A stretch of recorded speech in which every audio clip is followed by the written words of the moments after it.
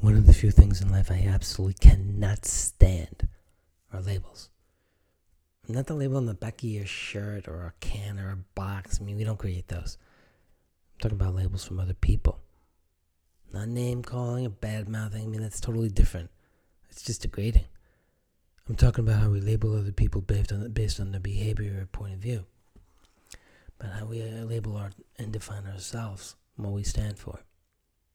It's too easy to name call and pigeonhole someone because of what they believe and what they stand for, because it's easier than taking action ourselves. It starts when we're in school. We see other people doing something. Doesn't mean it's right. You know the phrase. And I'll twist this one up a little bit. Monkey see, monkey do, monkey gets in trouble too. I personally believe that label is limiting. And they don't try to truly define who someone truly is. You gotta define yourself. Someone asked me once, how do you describe yourself? See, at the time, I was the guy that always showed up early, stayed the extra time, was just there. Still am that guy. In all the years I did theater, I always arrived early before the rest of the cast or the director. When I sang in a barbershop chorus, I'd arrive early in the parking lot and just sit in the car waiting for folks to arrive. See, I like being prepared and ready. And I absolutely hate rushing because you always seem to forget something. Now, the person who asked that question, mind you, this was about 15 years ago. I said, I'm the guy that keeps showing up. He's like a bad penny? And I thought, even bad pennies have a use. Everything's about perspective.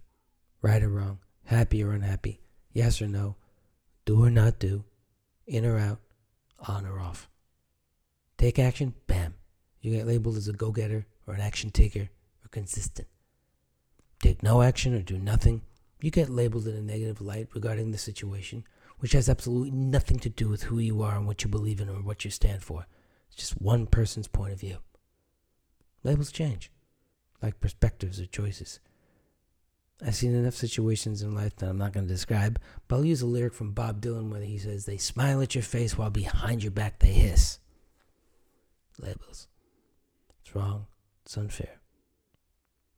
Reverse the situation. How would you feel if somebody labeled you, name called you unfairly, or called out who you are or what something about you? Epileptic, diabetic,